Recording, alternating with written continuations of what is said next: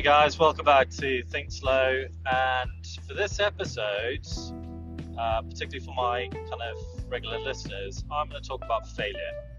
And if you're new to the channel, to the podcast, I'll just give you a bit of a feel for what I tend to do. So in my life, I am working on two things. My day-to-day job, where I'm kind of at a high level after about 18-20 years. And then I have, over the last 2 years, developed a startup business because I've always wanted to kind of go at it on my own, take that leap of faith and see what happens. And that's developing really well. And we're in the throes of agreeing about 45 million funds under management for a financial services company. And the reason behind this podcast is I wanted to diarize my thinking as I go through the process. So I wanted to be really honest, authentic about how I'm feeling at different stages of my journey. And I'm on a literal journey now, driving from north to south for my day-to-day job on a Sunday.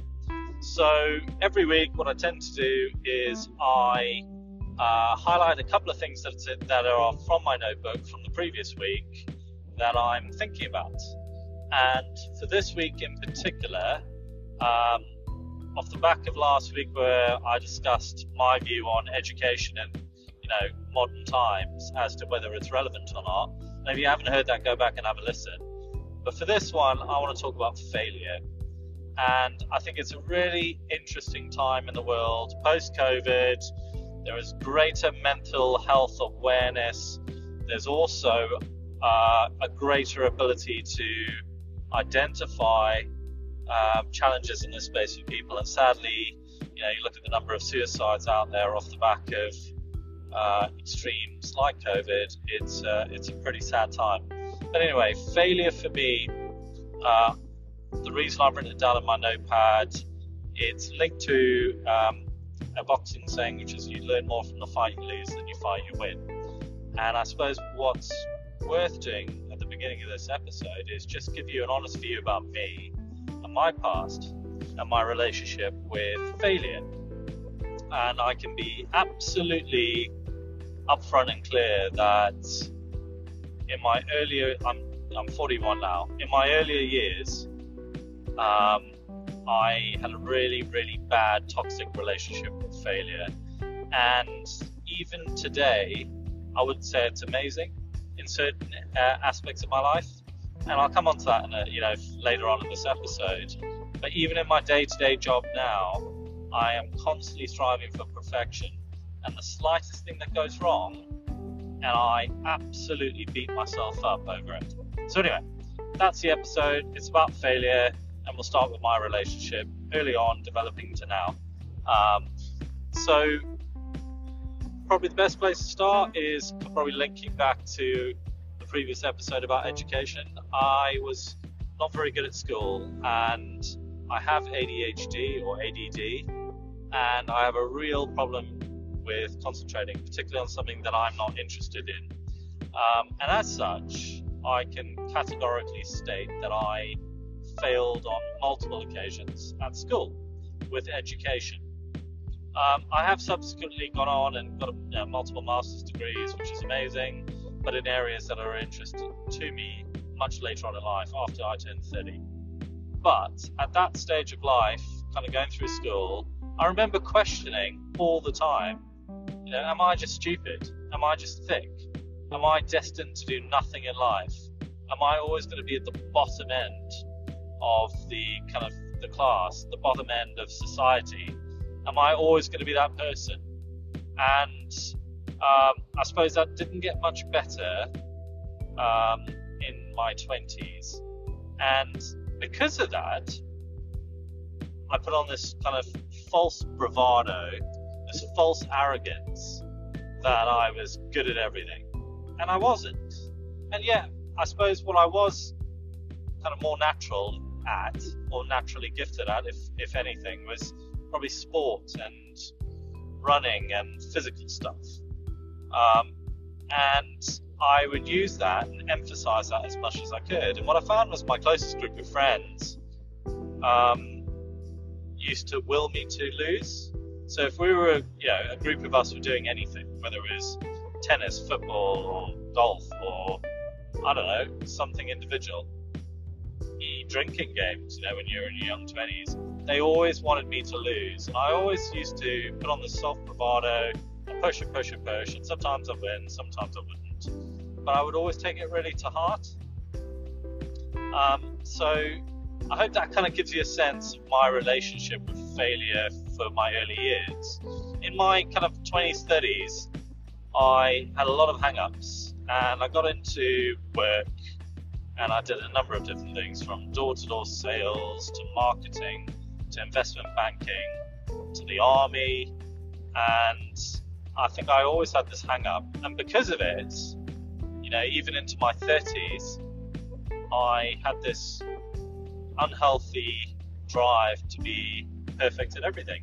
And there's no such thing as perfect, but because of it, I would find myself, firstly, if something went wrong, beating myself up, and secondly, probably dedicating way too much time to the smallest of details to try and make sure it went perfectly.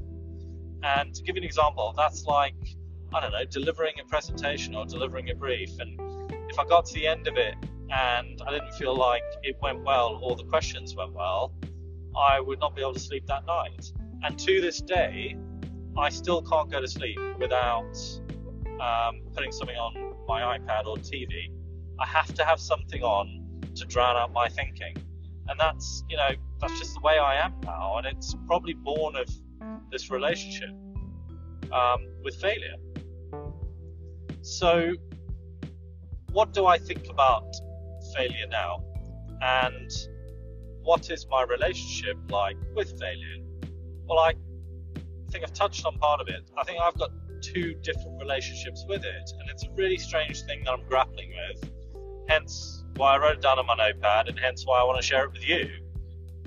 In my entrepreneurial journey, my startup business in financial services and education, I think I have a really positive relationship with failure. And in my day-to-day job, of which I've invested 18 to 20 years of my life, I think I've still got a very negative relationship with failure. So let's start with the startup. I think going into starting a business, and it's still not obviously where it needs to be, but it is close, I appreciated through research and knowledge that, there's loads of sayings out there, but basically that, lots of people who have started businesses have had to fail umpteen times before they've got there. And I always have this image when I talk about this of the guy or girl stood at the top of a mountain with an audience down in front of them looking up going, wow, they've done amazingly, how lucky they are to be where they are. But behind them are all the trials and tribulations and failures that they've gone through to get to the top of that mountain that the audience in front of them can't see. I hope that kind of paints a picture. But basically, my understanding of going through trying to start a business has always been that you're going to fail and fail and fail and fail. And the difference between success and ultimate failure is never giving up. If you're willing to keep going, putting one step in front of the other, then in my view, you may fail on a micro scale, but your macro idea, business, venture, whatever, will still keep progressing. So in my mind, kind of going into eventually starting a startup at the age of 39, I kind of expected to fail. And actually, if I'm honest with you, and there's still some water to go under the bridge, I haven't failed a huge amount. And I think I've prepared myself for a lot more failure. I've prepared for failures and probably avoided them. So I've actually seen my relationship with failure be quite positive. So when I have failed, I've always treated it as a lesson. So if something has gone wrong in the business, how can I learn from that, ensure that I don't repeat it, and be better? And I think that is ultimately how I look at it, is training through the threshold of failure. And these small failures that I have faced, I suppose I haven't called them failures. I think I've seen them as hurdles. And that's a psychological change in mindset and approach to a problem. Because if I go back to that saying about failure, i.e. you only fail when you quit, well, actually, I haven't failed. I have had hurdles, I have had challenges, and I've attacked them, I've learned from them, and I've got over them. And that is a really, really good mindset, which is absolutely contrasted to my mindset in the business that I'm in on a day-to-day basis. So 18 to 20 years. And even now, I'm still thinking about what I have to do tomorrow for some of the senior executives in the C-suite. And I have absolute fear of getting it wrong. Absolute fear of making mistakes. Because in the industry I'm in, the pathway, the ladder to progression is more and more challenging. And it's the old triangle approach. As the higher up you go, the less opportunity there is, and the more challenge and competition there is.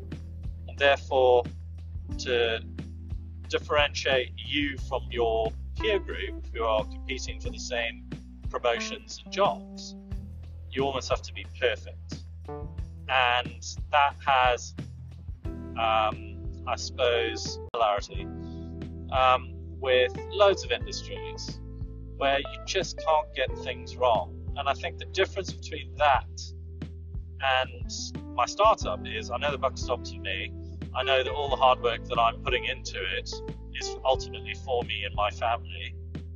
And I know that ultimately, if the business doesn't succeed, well, then it's down to me. And there is no competitive element other than that which I face for the business as a whole. I think that's the difference. And I think in my day-to-day job where I'm employed, it is not my choice. It is out of my control. And therefore, I am seeking control in areas where I can. And therefore, failure is not an option. So yeah, I wanted to jump on. I wanted to kind of give you that experience. I wonder, are there lots of people out there that feel the same way as I do? Do you have a really unhealthy relationship with failure, and is there a reason for it? And I think I've just kind of summed up where I'm employed. The reason for it is because I'm competitive. I want to do as well as I can do. I want to be the best, and there's lots of competition and little prospect for promotion, and therefore to do it I almost have to be perfect, and if I'm not perfect, I'm not good enough. Whereas in kind of going at it on your own, you've got control.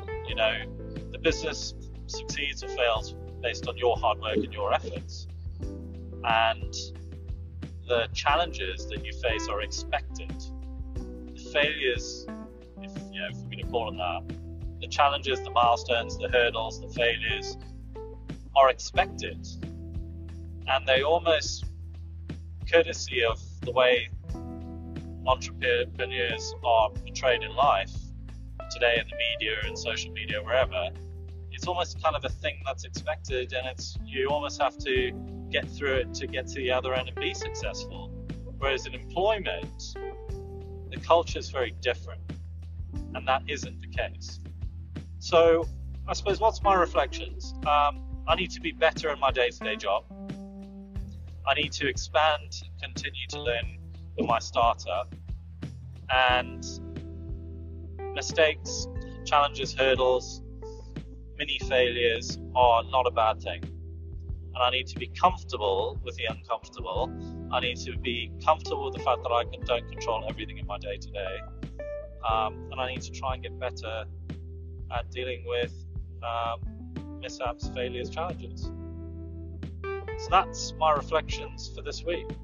It's all about failure and your relationship with failure. And what I would suggest to anyone out there who is tempted to try and go it alone and start a business or a side hustle is do it. It's such a healthy experience. And that's the whole point of this podcast. I wanted to share with you not the finished product, i.e., I didn't want to start a podcast once I was successful and then reflect back on how things went. I wanted to talk about it raw, authentic, real along the way.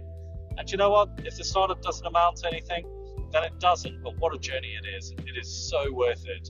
Deeply frustrating at times, amazingly rewarding at times, hugely humbling, and amazing amounts of growth and lessons. So go for it. I hope you've enjoyed this episode, and I will speak to you all next week. Please do continue to reach out to me. Please do subscribe. Please do follow, and let's build this community together.